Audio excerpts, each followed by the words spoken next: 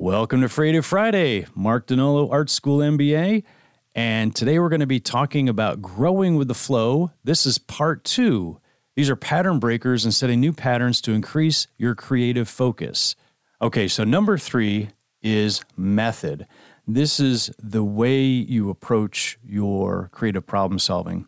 And what I like to do is I like to get off the keyboard. The first thing we do when we work is we usually pull up some app, we pull up some program, and we start either writing or we start putting boxes and lines together in a presentation program. But I like to get off the computer and I like to go into a freehand mode, a written mode. Because what happens is when you pick up a pen or you pick up a pencil and you put it to paper, it opens up new neural pathways, right? It frees up your thinking and you get a different kind of connection than you normally would than if you went just right on the computer. So what I like to do is I like to draw a picture of what I'm solving for. I was working on a project the other day. It was a segmentation project, basically looking at customer segmentation and how we break customers out in terms of their needs and their value and that type of thing. And I was getting stuck because I was sitting there on the computer trying to lay out the approach to this, and I just put it away.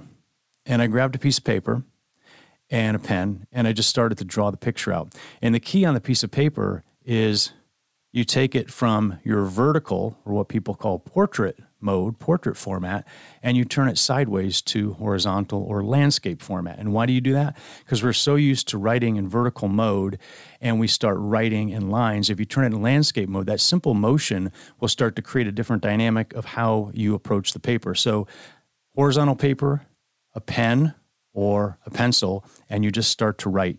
And so it's going to break that pattern, and it's going to allow you to draw some new ideas, some new things. I like to also mind map. So mind mapping is basically starting in the middle and working out in terms of what your main topic is and the different areas that connect to that main topic and all the connections between those. Again, breaking that linear pattern. So a picture opens up thinking, it breaks down barriers, and it begins your thinking process. Number 4, models. Okay, so remember, the brain likes easy. The brain likes pattern.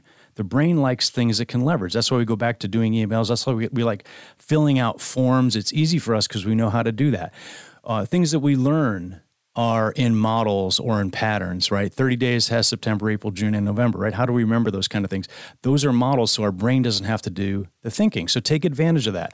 So as you're working on a problem, most things you're working on, there's already been thinking done in that area by somebody else at some point. Maybe you did that thinking already at some point, and there have been models that have been developed that can become a chassis that you start to build on. So they'll give you a boost in your thinking. So find good models that you've developed before, or maybe others have developed before, and leverage those as a starting point. So think about if you're going to build a car, you wouldn't build that car from scratch. You would leverage standard components that already existed. So incorporate that in your thinking about how you start to put together your ideas.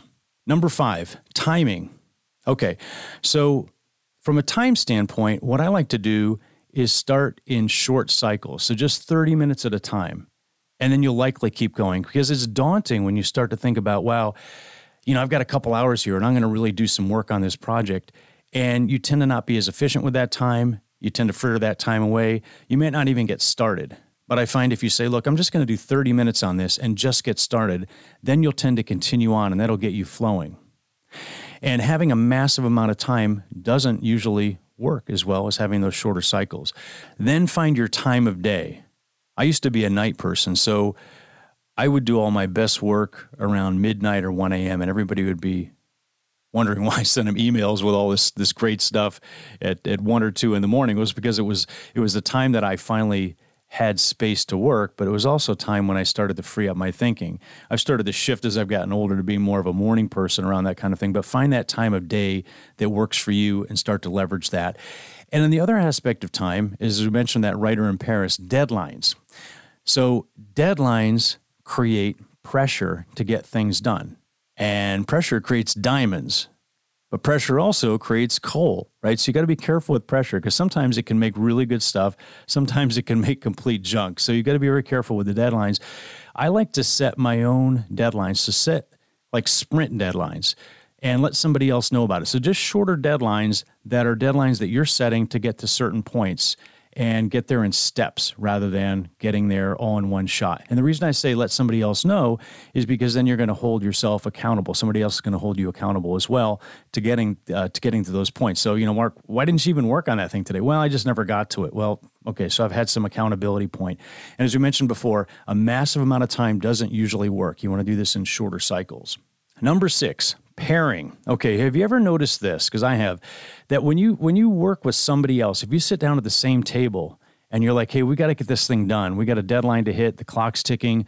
That a lot happens. You can really collaborate. You can really connect with somebody, and you can start to push ahead and develop ideas with somebody if you're actually working with them at a table. So what I like to do is I like to sit down with somebody else on my team, and I like to work together, and we start to get into a flow together. And having that second person is a pattern breaker, right? And it creates accountability. You can't just start checking your email while you're working with this person. You can't just get up and walk away doing something else, because you're actually connected to them and you're working together with them. So it creates synergy, and it creates a dynamic that's going to give you momentum in your work. And then finally, number 7, practice. Okay, so all these techniques can be really effective, but I'll tell you what, they're not going to work for you the first time. So you've got to work at it. You've got to find the pattern breakers that make sense for you, and you got to practice them. And you got to find the ones that really are the most powerful for you. And you'll find some new ones as well that I didn't mention, but get the right combination that works for you, and then just keep adjusting it. And what you want to do is keep changing things up as you work, because once you get into that new pattern, you want to keep your mind fresh, so start adjusting your patterns, finding different places to work, adjusting some of these parameters. So use that in your thinking and try it out in your Creative Friday.